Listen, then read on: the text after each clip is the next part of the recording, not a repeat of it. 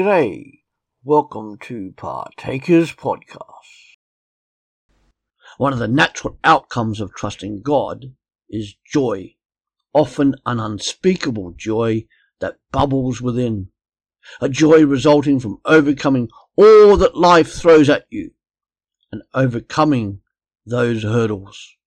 It involves taking a daily commitment to follow Jesus Christ, and not just as a one-off.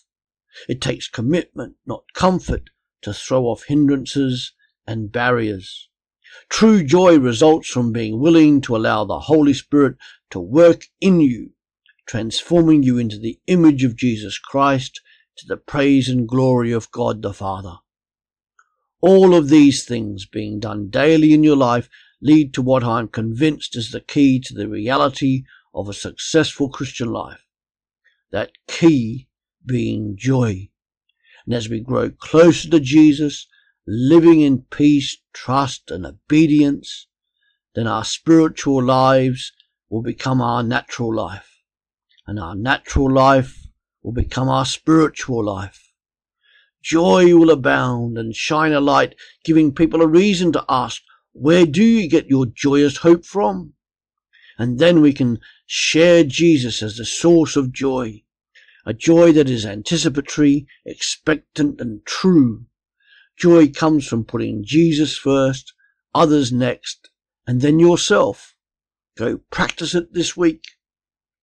You can show this joy by singing, laughing, smiling, shouting praises to God, lifting hands in worship and crying. But that is only the external part of joy. True joy also incorporates an internal joy. Real joy is when you can believe in the mountaintop, even when you are in the deepest valley. Abundant joy is being surrounded by darkness and still believing in the light. Anticipatory joy is when, amidst total confusion, you still believe that God has a plan of love for you. It was this type of joy that Jesus had when in the garden praying on the night before he was betrayed. Filled with mixed emotions and anguish, he said, "But not my will, but yours, Father." And as sons and daughters of God, we have many reasons to be full of joy. Yet how often we forget. Here are some reasons. Psalm 51. "Oh, give me back my joy again. You have broken me. Now let me rejoice. Restore to me the joy of your salvation and make me willing to obey you." Or Jeremiah 15 verse 16. "When I discovered your words, I devoured them. Your words are my joy and my heart's delight, for I bear your name, O Lord God of heaven's armies." Or Luke 15 verse 8 to 10. Jesus speaking. "Or suppose a woman has 10 silver coins and loses one. Won't she light a lamp and sweep the entire house and search carefully until she finds it? And when she finds it, she will call in her friends and neighbors and say, 'Rejoice with me because I have found my lost coin.' In the same way, there is joy in the presence of God's angels when even one sinner repents."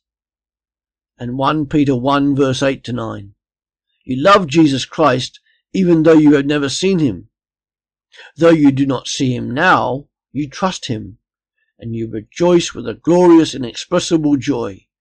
The reward for trusting him will be the salvation of your souls." Do you desire to be overflowing with joy today and this week? Go into this week with a joy that is anticipating and expectant. Do you need to hand over to Jesus a particular area of your life where Jesus does not fully reign and have control?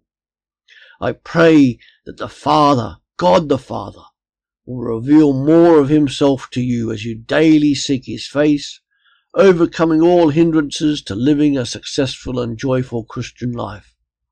May the Holy Spirit, who lives within you if you are a Christian, continue to transform you into the image of the Son, Jesus Christ, and live a life to the praise and glory of God the Father.